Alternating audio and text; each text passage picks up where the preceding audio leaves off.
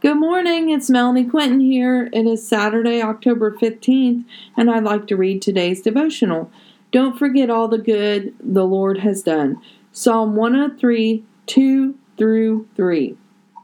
Praise the Lord, my soul, and forget not all his benefits, who forgives all your sins and heals all your diseases.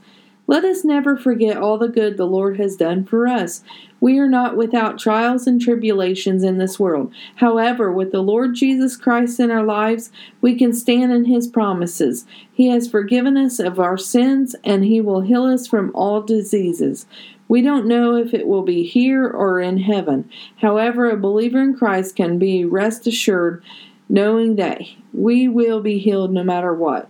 That is a great promise to hold on to. What is worrying you today? Maybe it is a new chapter. Maybe it is a loved one. Maybe it is someone that you have been praying for and they are still not healed. Give it over to the Lord, and he will give you a peace and understanding like nothing in this world. He knows when we are hurting, and he wants us to call on him. He is close to the hurting and brokenhearted. He will take what is broken and make it beautiful. Do you believe this? We have to surrender our will daily and pick up his.